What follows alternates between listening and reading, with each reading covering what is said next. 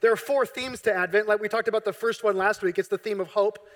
Then there's the theme of peace and joy and love. Today we're talking about peace, as we just mentioned.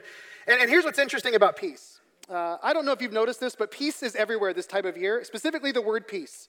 I've seen it on billboards. I've seen it in store windows. I've heard it in Christmas carols and songs while you're walking around. I mean, I know a lot has been edited out of this season in our culture, but the word peace is still alive and well, right? I see it in like ugly sweaters. I've seen very ugly sweaters with the word peace on them. We have decorations in our houses that say peace. I know for us, yesterday Sherry was decorating our house here in Beaverton, and she put up the stocking holder on our mantle, and it is 5 simple letters, and it spells the word, guess what? Peace, right? And so I'm sitting at home looking at this, and all I can think of is this word is everywhere. This time of year, everyone seems to see the word peace. But there's a real irony in this, and that's that I also think that at the same time, is probably just as true, is that we don't actually experience it this time of year. We see it everywhere, and yet the season is almost the antithesis of this. In fact, I don't even think just this season, but I just think in life, we have this familiarity with the word peace, and yet if you look at human experience, not just human experience right now in this moment, in this season, but I just think human experience in general, peace is a very elusive feeling for us in our society today. And I even think beyond that. We talk about nations. It's very difficult to see peace in nations. We talk about cultures. We see peace being broken apart in cultures. We see it in families. It's very hard to come by in families and people groups. It's hard to come by as individuals to experience this thing called peace. And yet when we dwell on the word, when we think about the idea of peace, there's some sort of promise in that word that speaks to the depths of our soul. And we say, there's something that I want. There's something I desire in that word peace. There's an experience that I'm longing for. But it seems like no matter what, it's always just beyond our reach. One more step, no matter what we do, we're just never able to grab a hold of this thing called peace. Which really brings up a good question for us. And that's, why is it so hard for us to find peace? Why is it so hard for us to find peace? I mean, here's the deal. Peace seems like a pretty good thing to be longing after, doesn't it? I mean, we're not longing after a new Lexus with a red bow on the top, right? Like some of us are. But for the most of us, we go, well, peace is actually a pretty good thing to long after. Why in the world is it so difficult to get something that seems so good? Why is it so hard to find something when it's clearly such a good thing? Well, maybe it has less to do with what it is we're chasing and the means by which we're actually chasing it. Maybe it's because for us, we're actually chasing a mirage of what we think peace is rather than finding peace for what it really is. See, it's sort of like this. When we look for peace, it's like we get this deck of cards handed to us from our culture, and we just keep taking cards off the top of the deck, and our culture is telling us, oh, if you want peace, well, then draw another card. If you want peace, take another card. And we keep taking these cues, taking these cards from our culture that tell us where to find peace. And so we look for ultimate rest. We look for peaceful soul rest in things like sturdy finances. Which, by the way, I don't know about you, but that seems like an oxymoron, doesn't it? Or we look for peace by possessing certain objects. Maybe we do get the car with the bow on the top. We get our physical environment just right. We decorate the house. We sort of get everything set up just right. We accumulate the stuff. We can do all those sorts of things looking for some sort of peace. We can organize our life. We can just get the calendar straight and the closets clean, and then we'll have peace, right? We even use substances to sort of ignore other things and find just some sort of momentary peace, right? Which, here's the irony of all these things. They all work for about that long, don't they? They all work long enough just to hook us in, just to get us to this place where we think, well, I kind of felt pretty good. And as soon as one wears out, we just go back to the deck and we draw another card. And we say, okay, I need another thing. What else does my culture tell me I need to find this peace? And so these things seem to work, but just enough to lead us on and always leave us feeling wanting. So the question is, where's a peace that lasts? There's nothing wrong with the pursuit of peace. There's nothing wrong with that. It's just that our means of finding it, our understanding of what would provide it, are actually incredibly messed up and backwards from what we actually think. And maybe the arrival of Advent, maybe this season, maybe one of the reasons that peace is such a predominant theme of this time of year is that it's the greatest longing that we have. And so we come to this time and we say, I just want to experience this thing called peace. So I think if we tune our ear in, if we lean into our culture and we listen closely, I think if we really pay attention, just sort of open our eyes, what we see is a culture that is crying out in desperation for something that looks like real peace. Are you with me on this? There's a cry that seems to be coming out of every corner of culture that says we want something, we just don't know how to get it. People want peace. We just need to remember where to find it. And here's what's interesting, and here's what's really good news. Which, by the way, some of you are waiting for the good news. Like in the last 5 minutes, you just lost all your peace, right? You're like, what am I going to do, right? So give us some good news. Well, let me give you some good news. Here's the good news. We are not the first ones to feel this way. We're in good company. We're not the first people to feel like peace was something that was outside of our reach. And that brings us to one of the first stories that actually shows us what God is doing in the world to give us peace. In fact, if you have a Bible, you can open up to Exodus chapter 2 this morning. I want to look at the story of the Exodus for just a moment. We're going to look at a few other passages. But let me just explain why you're opening there. The Exodus opens up with Egypt being the superpower of the day.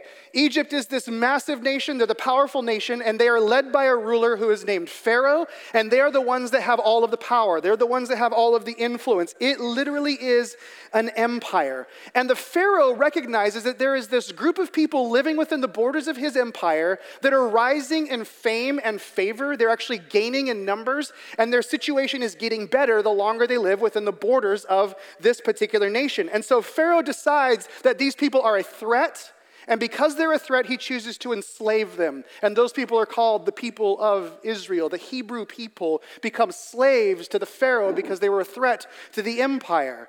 And so the nation, this nation of Egypt is built on the backs of Israelite slave labor. They literally make bricks day after day. They place bricks day after day, working as slaves to this empire. And so the book of Exodus opens up with this picture of what's taking place, and then there's a disruption. There's a disruption, and things begin to change, and they begin to shift when we read this. Exodus chapter 2, verse 23 says, "The Israelites groaned in their slavery, and they cried out. And their cry for help because of their slavery went up to God. And God heard their groaning, and he remembered his covenant with Abraham, with Isaac, and with Jacob. And so God looked on the Israelites and was concerned about them." I love that last sentence. God looked upon the Israelites. In fact, if you keep reading a few more verses, you see that the story turns to this guy who you're introduced to in chapter 1 of Exodus, a guy named Moses. And Moses has this encounter with God in which God speaks to him, and this is what God says to Moses in this moment. Shortly after what we just read, it says this in chapter 3, verse 7. "The Lord said, I have indeed seen the misery of my people in Egypt. I've heard them crying out because of their slave drivers, and I'm concerned about their suffering. So I've come down to rescue them from the hand of the Egyptians and to bring them up out of that land into a good and spacious land, a land flowing with milk and honey, the home of the Canaanites, Hittites, Amorites, Perizzites, Hivites, and Jebusites. And now the cry of the Israelites has reached me, and I have seen the way the Egyptians are oppressing them." Can I just remind you of a few things that get said here? The cry has reached me. The cry has reached me, God says. I have seen the misery of my people. I've seen the way the Egyptians are oppressing them, and I have come to rescue them. I love this story because in one of the first stories where we're seeing God begin to reveal who he is in the scriptures, God is showing us as a God who sees and hears. He's a God who sees us in moments like this and hears us in moments like this. Now the Hebrew word actually that's used for the word cry, when it says the people of Israel, they cried out, is the Hebrew word tasak. Say that one with me. Say tasak. Okay, you guys are mediocre. Your Hebrew will get better as the day goes on, I promise. So tasak is this word to cry. And so we find this word, what's the word? Tasak, there you go, tasak. You find this word, you're getting better already. You find it throughout the Bible. And the word tasak was originally being used, it was used to describe the expression of pain or sort of this involuntary utterance that comes out of you when you get hurt. right? So like when you get up in the middle of the night and you stub your toe on the dresser, there's that like, you don't choose to do it, you just make a noise thing that comes out. That's tsasak, right? When you smash your finger with a hammer, whatever comes out is tsasak, right? Doesn't matter what it is involuntary. It is just tsasak. It is just how you feel. It is just this utterance of pain, right? There's this noise. There's like, you kind of lose your wind. You can't breathe for just a second. There's that, there's that moment of like, what is that? That is the word tsasak that is being used to describe the cry of the people of Israel. When a child gets hurt and can't help but cry, that is tsasak. You can't help but cry. Now, here's what's interesting about this word, tsasak. Not only does it describe an expression, but it always carries with it also a question or a series of questions. When we cry out, there's a question like, where is the justice? Why did this happen? Does anybody see me? Does anybody hear me? When a child cries, is somebody going to rescue me in this moment? Tsasak is this alerting to things are not the way they are supposed to be. So the people of Israel, they are oppressed and they're in misery and they're suffering. And when they tsasak, God hears them. This is the God who hears their cry. By the way, this is central to who God is. This is central to our understanding based on the Bible, who he is. He always hears the cries of the oppressed. And this particular cry, this inaugurates something in history. It sort of kicks things into gear and shakes things up and gets life moving for these particular people. The cry, the tsasak, the God, do you see me, is the catalyst or the cause or the reason that this story begins to unfold the way that it does. And it also introduces this other word, the Hebrew word yada. Say that one with me. Say yada. See, you guys are getting way better now. You got it, right? Yada. Now, this is a really loaded word because it's so rich in meaning, but the way it's translated in some places sort of leaves us with a shallow understanding. Frequently, the word yada is translated from Hebrew to English as the word see. And when we hear like God sees, it's sort of a distant two-dimensional understanding, right? It's like a kid who crashes on their bike and dad sees them from the porch like 200 yards away and is like, brush yourself up and get back on your bike. That's yada if you're just talking about seeing, right? I see you, don't be such a crybaby, get on your bike and go, right? And some of us think that that's how God operates, right? He hears our tsasak, and then from a distance, he sort of calls out and says, all right, shake yourself off. I love you. Come on. Get back on your bike and go. But the word yada is not just translated to see. The word yada is also translated to know someone, to experience something of who they are. And so the kind of seeing that we're talking about when we say God sees, the kind of hearing that we're talking about when God hears is this yada of knowing. God knows what you're going through. He doesn't just hear it, he feels it. He experiences. There's something visceral inside of it. If you've ever had somebody you love suffer, and you stood by their bedside, and you felt helpless, you have experienced yada. If you've ever wanted to use everything in your power to alleviate a situation, you have experienced yada. That is what God responds with to our tsasak. God yadas, he sees, he knows your oppression, and he wants to do something about it. The people cry out.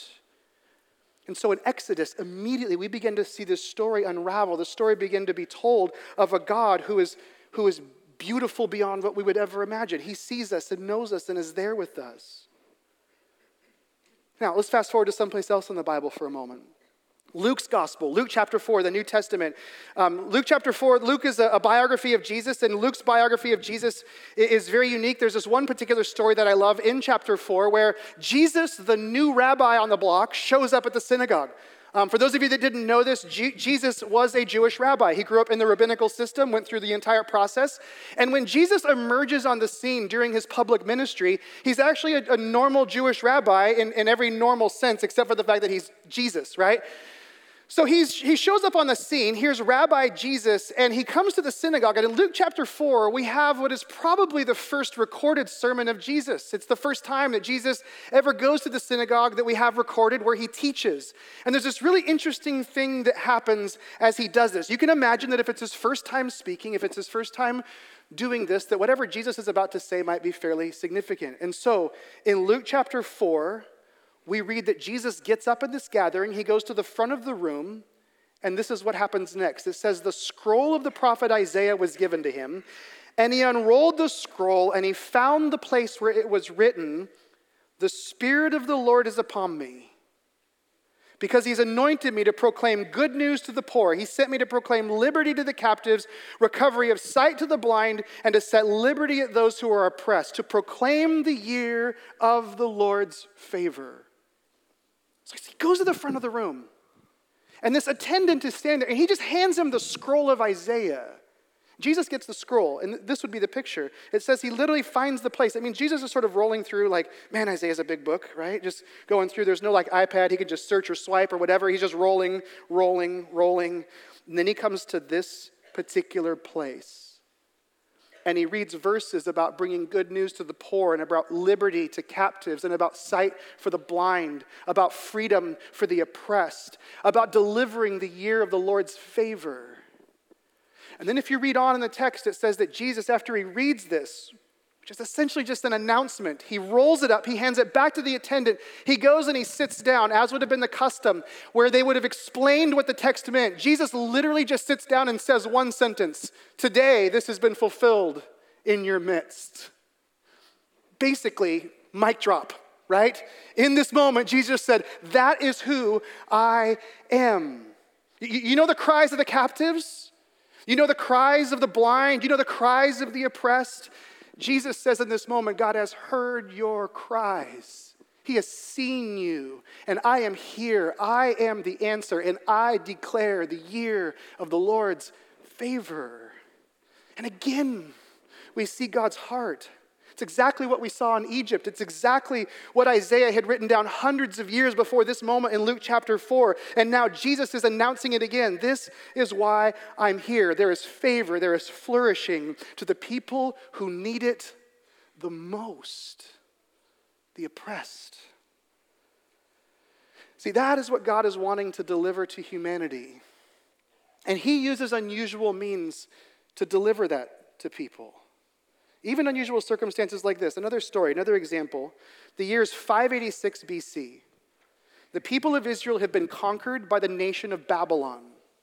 They've been carried off. The best, the brightest, the wealthiest have been carried off to the brutal city of Babylon. It is a beautiful, culturally diverse, rich city, but it is a brutal city for people like these people. And they're carried off to this city, and the whole idea behind this exile that they're experiencing, or being carried off as refugees to this place, the whole concept behind it was that the Babylonians didn't want to just kill the men and enslave the women. They believed there was another way to create world domination. They believed if we could just assimilate you into our culture, then we wouldn't have to worry about you in the future. And so they would bring you to the city, and they would allow you to eat their food and drink their wine and experience their customs. And their whole understanding was this: our culture is so powerful and so dominant that you'll still call yourselves Israelites, but we all know you're just Babylonians.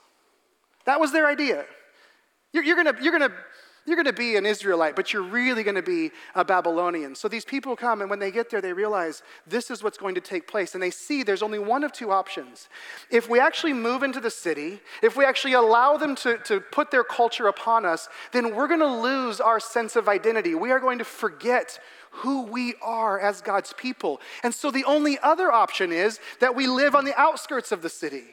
That we create a little village, a little shanty town, and we just kind of keep ourselves separated from Babylon. We interact with it as little as possible, and we just wait for that sweet by and by when the sweet chariot rolls on by and takes us back to the land of Egypt. We're just going to protect ourselves here while that culture is there and hope that the end will just come before we have to live with those people.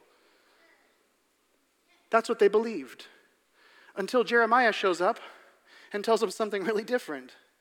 So Jeremiah chapter 29 is one of my favorite passages, but not the part you think, not verse 11, but actually starting in verse 4, because God shows a third way for people to live. And in verse 4, he says this, "Thus says the Lord of hosts, the God of Israel, to all of the exiles, all of the refugees whom I've sent into exile from Jerusalem to Babylon. Build houses and live in them. Plant gardens and eat their produce. Take wives and have sons and daughters. Take wives for your sons and give your daughters in marriage that they may bear sons and daughters. Multiply there and do not decrease, but seek the welfare of the city where I have sent you into exile, and pray to the Lord on its behalf, for in its welfare you will find your welfare." Now, the first part of this would have been so incredibly disorienting for these people. He talks about this place and he says, "This is the place that I have sent you." They would have heard this and said, no, God, that wasn't you. That was the Babylonians that brought us here. And God says, no, the Babylonians didn't bring you here. I brought you here. There's a whole other sermon in this, by the way. I won't do it today for time's sake, right? But God says, I brought you here, and I brought you here for a reason. How many of us have looked at our circumstances and we blamed our circumstances for the place that we are? Oh, it was a job that brought me here. It was a transfer. It was a relationship that I pursued. It was circumstances in my family that got me here. And maybe you look at your circumstance, your situation, you say, is there some way out? Why am I here? Why am I in this place? Why did I let money drive a decision like that? There's all these different things. Many of us can find ourselves at places at time and blame all of the circumstances for why we're there, when in reality, God looks at us and says, no, I brought you to this place for such a season as this. See, the people of Israel, they weren't where they wanted to be, but that did not mean that God wasn't the one who brought them there. And he brought them there for a purpose. He says, I brought you here, and here's why. And he goes on and he says, I want you to build houses and I want you to plant gardens. I want you to have sons and daughters here, and I want them to have sons and daughters. And basically what he's saying is, I want you to move into the city, and you're going to be here for a while. I mean, if you're going to plant a garden and you don't have Home Depot where you can buy sprouts, that means you're going to be here a while. You're starting with seeds, and you're going to watch those things grow and produce. You're going to be here for a while. He says, move into the city, multiply there. And then we get to verse 7. And in verse 7, he says, seek the welfare of the city that I've sent you to. That word welfare, or peace in some of your Bibles, is the same Hebrew word that Alex was describing a moment ago. It is the word shalom. Shalom. So this is so critical because shalom is not just some sort of greeting. Shalom is this blessing that a person offers another person, right? Shalom literally means, to put it in different language, shalom is human flourishing on every level. That is the idea of shalom. It is every category of life, things being the way God intended them to be. That is shalom. That is peace. That's the welfare that God is talking about. It is spiritual, and it is physical, and it is emotional. It is relational. It's financial, it's racial, it's judicial. On every level, things are functioning the way that God intended them to function. That is the idea of shalom. And God tells these people, he says, I want you to seek the shalom of Babylon. I don't want you to hide from Babylon. I don't want you to avoid Babylon. I want you to seek the shalom of Babylon. That is why you are here. And then one of the greatest revelations in all of Scripture, especially for us in our culture today, he connects the shalom that they are pursuing, the peace that is so elusive for them and for us, he connects it to the shalom of the city. And check this out, verse 7. This is such a powerful verse. Listen to this. He says, seek the shalom of the city to where I have sent you into exile, and pray to the Lord on its behalf, for in its welfare, or shalom, or peace, that is where you find shalom. In its welfare, you find your welfare. Your shalom is found working for their shalom. You serving the city, serving Babylon, results in your peace. And so he tells them, I want you to move in. I want you to buy a house, and I want you to plant a garden. I want you to start a business. I want you to get a job. I want you to send your kids to school. I want you to go into restaurants. I want you to coach soccer, and I want you to stand on sidelines with parents. I want you to have conversations, and I want you to serve the place where I have carried you. And in your doing so, you will be an instrument of shalom everywhere you go. it's sort of right here we see all of this start coming together, right? All of it starts to come together. God has a plan, and there's this thread that's running through all of these stories. There's this theme. And it reveals one of the greatest kingdom principles found in the Bible. Who brought peace to Babylon? Well, the church answer is God did. But he used the people of Israel in exile, right? Or back in the Exodus, who heard the cries of the people? God heard the cries, right? But who did he send? He sent Moses. Check this out, verse 9, we already read this verse, Exodus chapter 3. God says, now the cry of the Israelites has reached me, and I have seen the way the Egyptians are oppressing them. So now go, I'm sending you to Pharaoh to bring my people, the Israelites, out of Egypt. But Moses said to God, who am I that I should go to Pharaoh and bring the Israelites out of Egypt? And then God said, I will be with you. Anybody else identify with Moses in this? Like we sit here this morning, you're like, yeah, you know what? Somebody should seek the peace of Babylon all around us every day. And then somebody says, but that's you. And you go, whoa, not me. Not me. Why me? And God says, no, it's you, but I'm going to be with you. God sees the cry, but he's sending you. You are God's answer to the brokenness of the culture that's around us. And the peace that we're pursuing, the peace that seems so elusive in our culture, it is not found when you fulfill whatever that next card on the top of the deck tells you should take. That's not when it's found. It is found when you pursue shalom on behalf of others. See, the people of God find peace when they pursue it for other people. That's when we find peace. That's what this whole thing is all about, which, by the way, sometimes, and this is a side note, sometimes I hear people say, you know, I'm frustrated with the church. It really didn't deliver on what I wanted. And I think oftentimes that's because what the church has promised is a form of peace that looks just like that deck of cards that our culture is giving us. Come to church and get this and get that, and we just throw the cards out. But what we're saying is completely upside down and backwards of our culture. The church doesn't say, I'm here so that you can get all your wildest dreams fulfilled. The church says, no, we're here to help you pursue the peace of others because that's where you're going to find your peace. When you pursue the shalom of other people, that is completely upside down and backwards of everything that is hardwired into our cultural mindset. And I think it's why peace is so elusive and why this time of year there's so many people talking about it. See, peace is a part of the Advent because we not only long for it, but in the birth of Christ, we find it. That is the beauty of the incarnation, the beauty of what's happening at Christmas.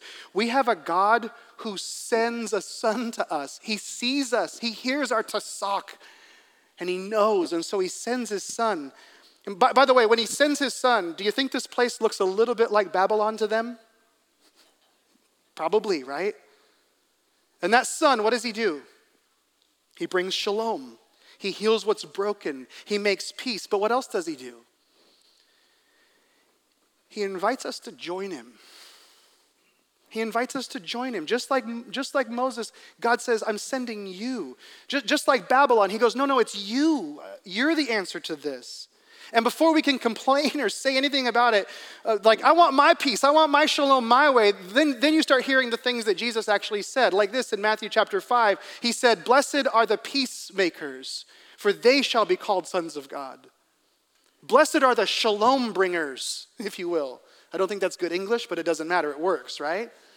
Blessed are the shalom deliverers, for they are the sons and the daughters of God. Or he says this in Luke 9. He says, whoever wants to save their life will lose it. Whoever says, I'm going to just keep grabbing cards and I'm going to find peace my way and I think I've got the answers. He says, no, at the end of that road, you will lose everything that you loved. But whoever loses their life for me, my sake, the gospel, for my purposes of bringing shalom, they will save their life. And then in verse 25, he says, what good is it for someone to gain the whole world and yet lose their very self? Your soul, your peace is found when you pursue the purposes of Jesus. That is where you find peace. I love this quote from Dr. Martin Lloyd-Jones. He says, God has made peace. He's humbled himself in his son to produce it. That's why peacemakers are children of God. What they do is repeat what God has done. Amen? See, even a deeply anti-religious person living in our culture today, this is all over the place. You could be completely anti-religious and you'll still affirm the same thing that I'm going to affirm, and that's that something is seriously wrong with our society. We live in a world where there is still slavery. We live in a world where the Solomon Islands still don't have clean water. We live in a world where millions of people, probably around 800 million people, will go hungry tonight because they can't afford one meal today. That's the world that we live in today. We live in a world where people are bound by religiosity and moralism. We live in a broken world, but there is a rescue mission that is being announced in the incarnation. There is a redemption mission. There is the grace of Jesus, and the grace of Jesus doesn't just change you, it changes everything. It changes everything. And when you and I receive the gospel, when we believe the gospel, there is a peace that is made in the depths of our soul with God. It is like God just looks at us and says, we're good. You and me, we're good. There's a peace, there's a wholeness. Like God says, I love you. I'm not watching you from the porch, I'm with you. When we rest in the gospel, that's what happens. And when we rest in that kind of peace, we become the kind of people who out of that can move into the city and deliver shalom and plant gardens and build houses and offer the love that God wants offered in his name. That is what happens when you and I receive what God gives us at the birth of his son. We are invited to join the God of the oppressed in doing something about our broken world. So, if we have any resources, if we have any power, if we have any voice, if we have any influence, if we have any energy, then we convert those things. We convert those resources. We convert those powerful moments. We convert our voice. We convert our influence and our energy for those that don't have any of it. Through that baby born in Bethlehem, Jesus, the God of the universe, invites you, me, all of us, to leave here today and go to our jobs and our neighborhoods, our friendships and our families, and to bring wholeness and shalom and peace. And when we do, we will find what we're looking for. Amen? Would you stand with me? May you be men and women who know the God who is Yadad your Tesak. May you experience the shalom that he offers you, and may you accept his call to be a peacemaker in this world and in your neighborhood. In the name of Jesus we pray. Amen. Amen.